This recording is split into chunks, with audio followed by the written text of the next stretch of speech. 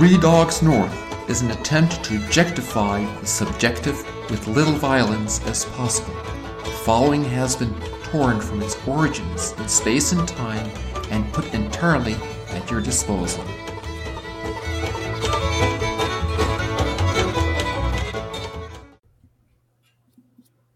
Should we start with shout-outs? That worked well last time. Shout out to Drew Hinish. I talked to him today, the Hinish family. Really of podcast fame at this point. I would say shout out to John Carney. I don't know if you can see me with my my camera cleaned off this time. I'm using the old ring light. I don't know if it makes a difference, but out of respect for John Carney. Yep, same. I took a rag and actually wiped off my camera. So that's, you guys look fantastic. Thanks, man. Thank you. Thank you. I can see the ridge in your brow very easily now, Mike. All right. Heavy brow. Very Neanderthalish. Yeah, I wasn't going to say it, but even Cro-Magnon, man. Yeah. Well, hey, Connor, what are your shout-outs? I was thinking I'd shout out Monica Mackey. She moved to Denver this past week or 2 weeks ago, and I know she listens. She ended her service here in Chicago to the Church of Chicago, for which we're very grateful. Not for her leaving, but for her service. I could also, that's great. I could shout out Joe, my guy. He's one of our missionaries here on campus, and a couple months ago, I shout out like this missionary team is awesome. All the missionaries we've had have been awesome, but so all of them. But you celebrate their entire catalog? Yes, yeah. Rachel, Emma, Dan, shout out. But Joe gave me this book a month or two ago called Rules for a Night, and it's a nice little read. Honestly, it's by Ethan Hawke, the actor. And it's apparently, he says it is written from like a letter he found that they believe it's like an ancestor of theirs that actually was a knight that was like kind of writing these things to his kids before a battle he thought he might die in, loosely. But it's good. So I just like short little reflections and stuff. But a line stuck out to me a couple days ago from it. And it said, there are no once in a lifetime experiences. I was like, I like that a lot. I've been applying that in different scenarios of just like, I don't know. I feel like whenever I get angsty, it's because of like a fear of missing out or something like that. Like this could be the big thing. But it's very freeing just to say, like, no, I'm going to go to bed. So I've been thinking about that. I find for me, it's more that maybe it's a fear of missing out or some version of it, but for me, it's more like a fear of failure that the things that cause me anxiety that I'm trying to be more aware of and just like let go of is when I feel like responsible for something going well and somebody does something that makes it, in my opinion, not well. So little things like when people's phones go off at mass, it really irritates me. And I think I've been less irritated by it because I think I'm more intentionally surrendering control of situations that are not in my control. Like I cannot stop people from forgetting to turn off their phones or leave them in the car or whatever. And if the mass is disturbed, that's not my fault. And I couldn't have done anything to stop it, unless there is something you can do. Like if a person is a serial offender and you know that their phone is always going off, you can just have an uncomfortable conversation and say, hey, this is disruptive and it would be nice if you would do something about it. But little things like that, or people making me late, like traffic, things that I can't control, like the lights. It'll just really irritate me especially when I feel like I'm on the border of being late to something. And it's like, well, that ship has sailed. Like I didn't leave early enough, or or something. Like I can't, worrying now and getting really mad is not going to get me there faster. I can learn my lesson or apologize or whatever, like the things that I can actually do something about. But I think that's to me like the thing that feels like it's slipping through my fingers, and that I need to just be like really angry or something. It gets me worked up. So it's hard to be at rest and then just in reality, like, okay, this is not a once in a lifetime experience. I can let go of this. People invited me, but I can say no. I don't need an excuse. Like that's how I want to live my life, is more free. But sometimes I don't even know what's hampering my freedom, but I can feel it.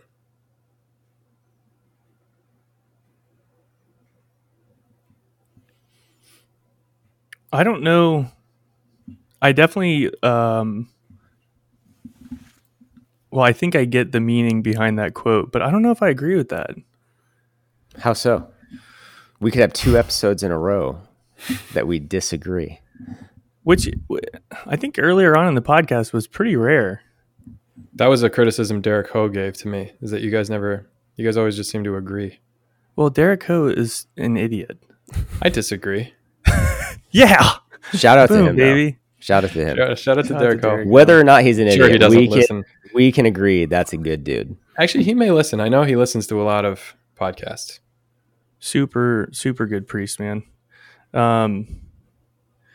Because I do think there are, because I think there are once in a lifetime experiences that there's a type of uniqueness.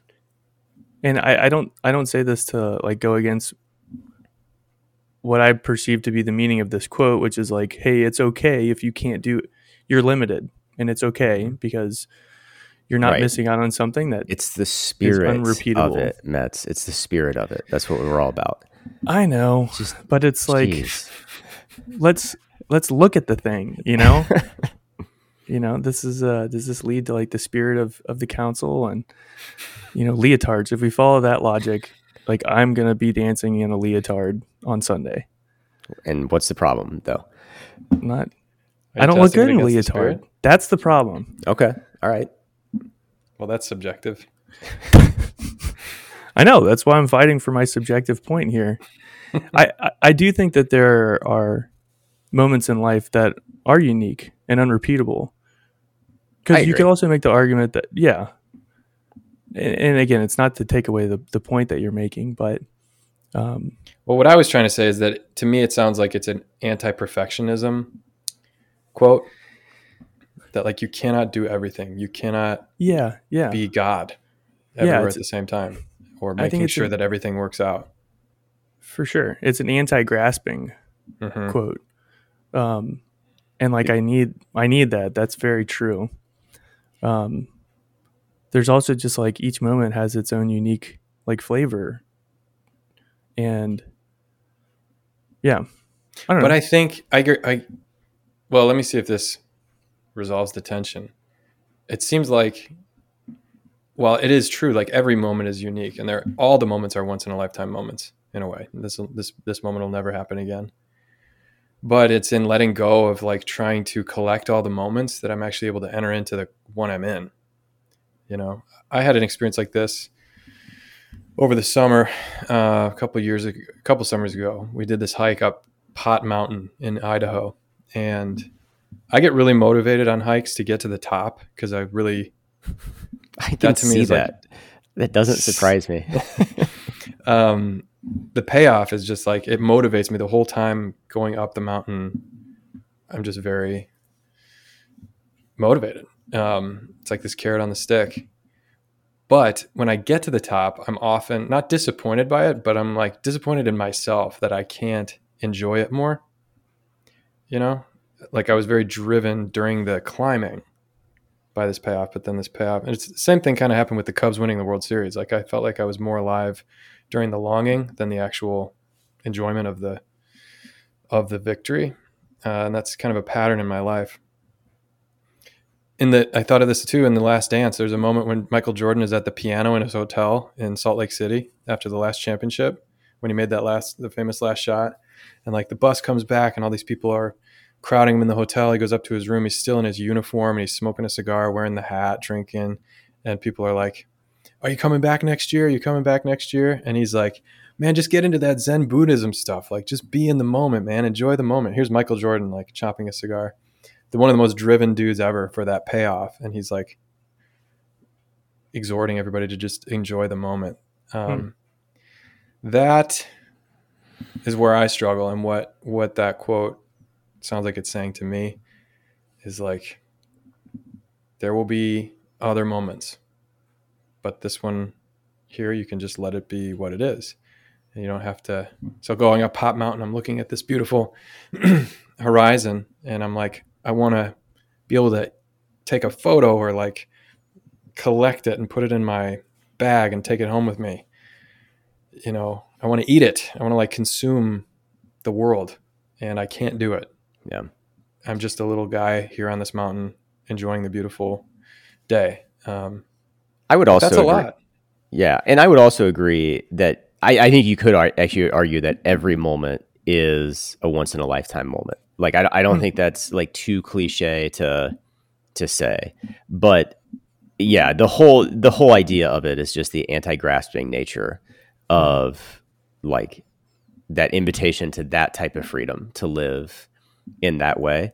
And it's interesting. I think you actually see it just in really, really simple ways of, like I've definitely grown in this, but one of the things my sister-in-law pointed out to me a few years ago, she's awesome. Shout out to her. But she was like, the Johnsons just they love to be together. And she's like, you guys take forever at goodbyes because no one wants to leave.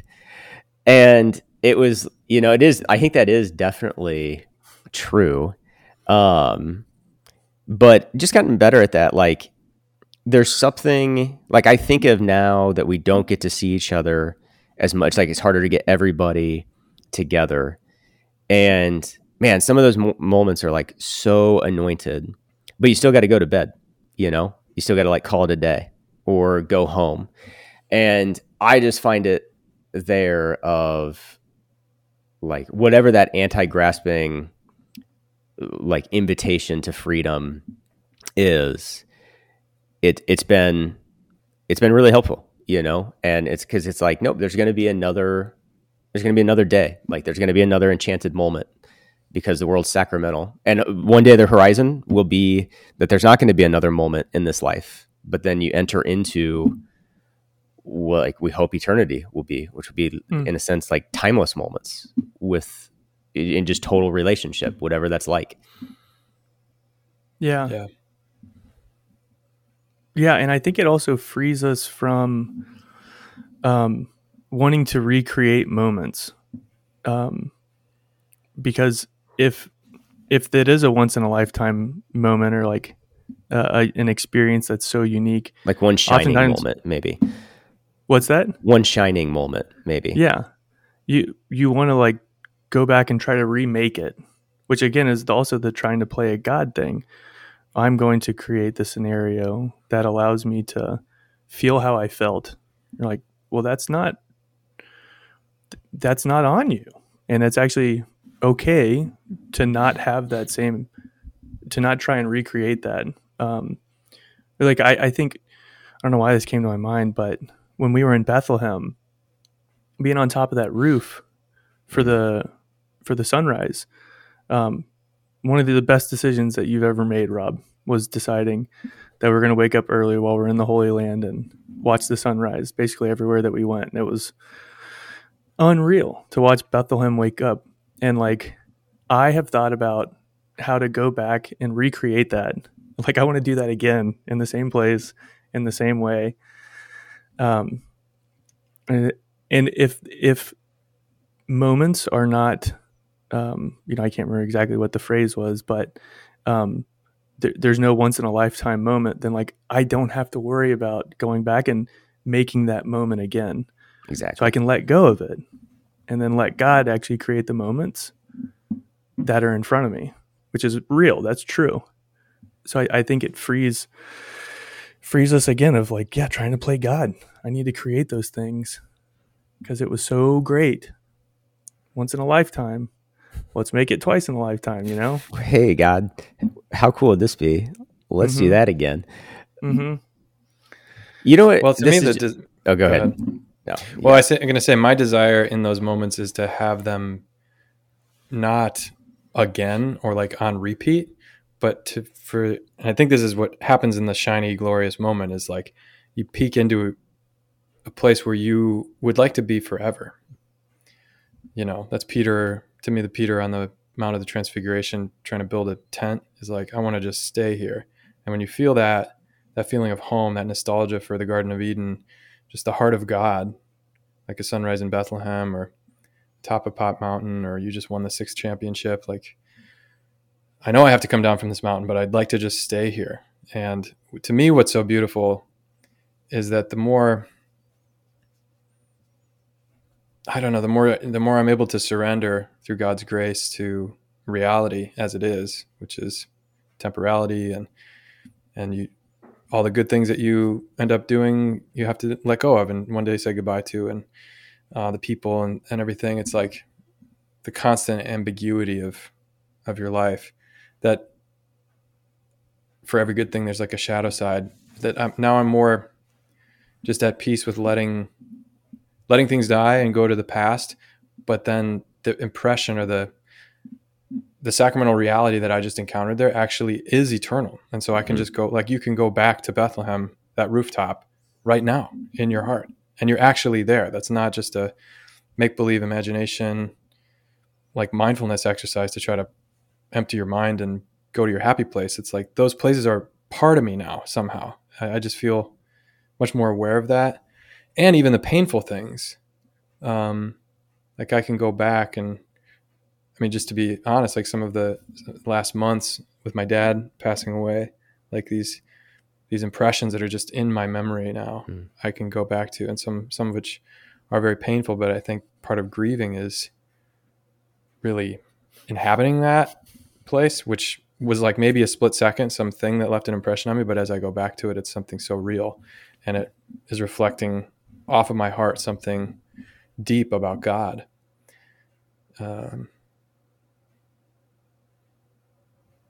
Yeah, I love that. In a much lighter way, I've even noticed like the last 6 months, year I have certain moments where I've been just in tune that, like, man, I really love this person, or like I just like it's kind of like one of those moments that you're like, man, this is just awesome, that you wish could last, and it's not going to, and being able to relate that to God in the moment. Like, it just, I don't know. To me, it makes it more painful, but better. Like that's the experience. At least it does kind of open it up for the pain a little bit. I'm going to miss this. So what's the Michael Scott thing of like, don't you wish you knew the good old days were happening in the good old days, or what? Somebody should write a song about that. I don't know. No, this is a tangent as well, but it also made me think of one of my favorite Father Ray Webb stories was when he was prepping us to go to the Holy Land. He was in front of our whole class. He's like, hey, don't take pictures when you're over there, because any picture you take, there'll be a better one online that people can find. And you're going to take 500 pictures and want to show them to everybody when you get back. And here's the thing. Nobody cares. Nobody cares. It's true. It's super true. People care. My mentor and a guy I look up to a lot, Bishop Bartosik, he did a sabbatical after being 17 years in a parish here in the Archdiocese. Hadn't taken a sabbatical, I don't think, in his priesthood to that point. And he did, among other things, went to the Holy Land, did a 30-day retreat, and did the Camino de Santiago. And just packed in a lot of riches, like once in a lifetime type of things. And I remember when he got back, I asked him, are you sad that it's over? And he had this response that it was so normal, but for him, I guess, it blew me away. He goes, it feels like it would be insanely ungrateful to be sad it's over. Like, it was so full. And that, I think, is the attitude of like just letting the thing be itself. Like, why do I need to be doing this all the time? Like, you can only do this once, or I have to go back eventually and work again. But like, yeah, that freedom or that surrender of just letting the past be the past, but then still appreciating it and still living in the gratitude that it happened. It feels like that thing is still, you're still drinking from that nutrition of having done that, you know?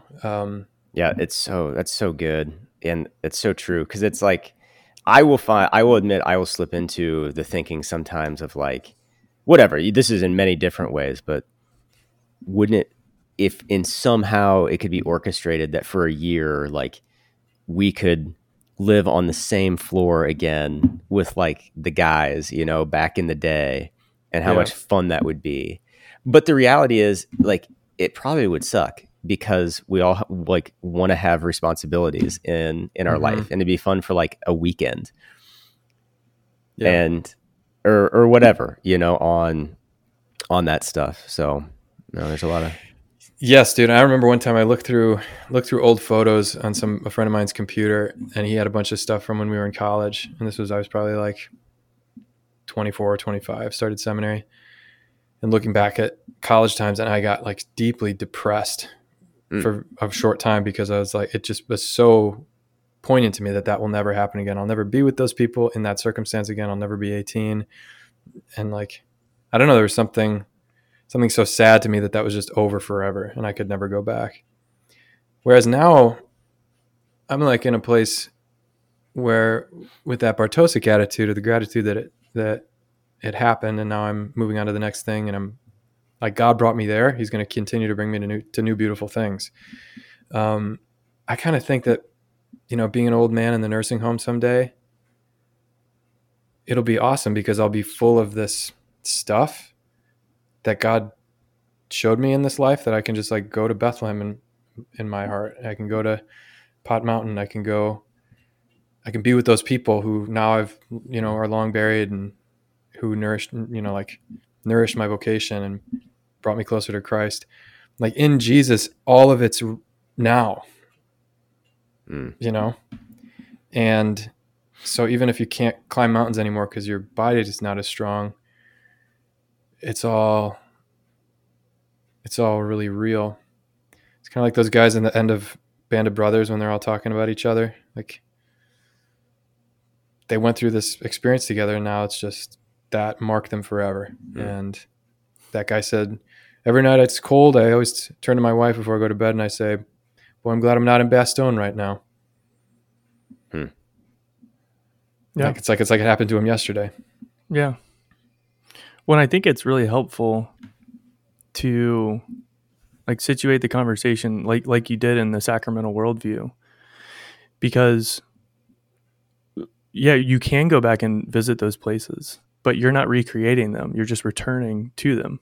Mm-hmm. And if you try and do that in the wrong context, then you do try and recreate it, but you don't have to do that. And so the sacramental worldview allows you to always return to like the rock of grace. You know, that was always the image. I know Welter would talk about this all the time, but like those moments of real encounter with Christ, they are now. And it's not something that's just in the past, but it's grace, and you can return back to it. And like the people in the desert, the Israelites, they can restrike this rock, and it's always this like source of flowing water. But if I try to go back and remake the situation, that's like an improper way to try and relate to a grace that I had with Jesus and with you guys, and you know, all these different ways. Because it's that, and that's why I think the sacramental worldview is, I wouldn't say there's a shadow side to it. It's just tough because it is real. Like, it is a real experience of seeing behind the veil, but it's not heaven. So it is and it's not. Like, that's the the eschatological tension, the already but not yet. And you're like, oh, I just was in heaven and I want to stay here, because like it really was an experience of heaven on earth. but it's not heaven. And if you try and revisit it in the wrong way, like you can get stuck there. The stair will break. Like that's a step. It's not the destination. Yeah. Well, the destination is a person. And I think that's where I, with the recreating, or even like the depression about college will never happen again, is I thought it was the place or the circumstances or the time that made me joyful. But it was God, and God is now. And he's leading me to something new, and he's preserving all the old, and he's just drawing everything up into eternity with him, everything good. And like if I try to make anything the goal other than him, other than Jesus, then the things themselves will become disappointments and just occasions for this agony of like, I can never get enough. It all is just passing away. But if I'm just in it all the time with Jesus, then I can be at rest even while it's passing away, because he never does. Yeah. Yep. It's the difference between slavery and freedom.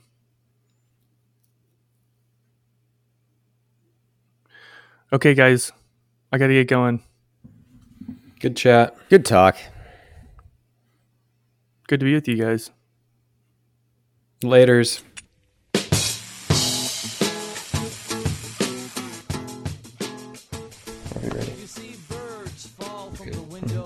Three Dogs North are Juice, Seabisc, and Michael Metz.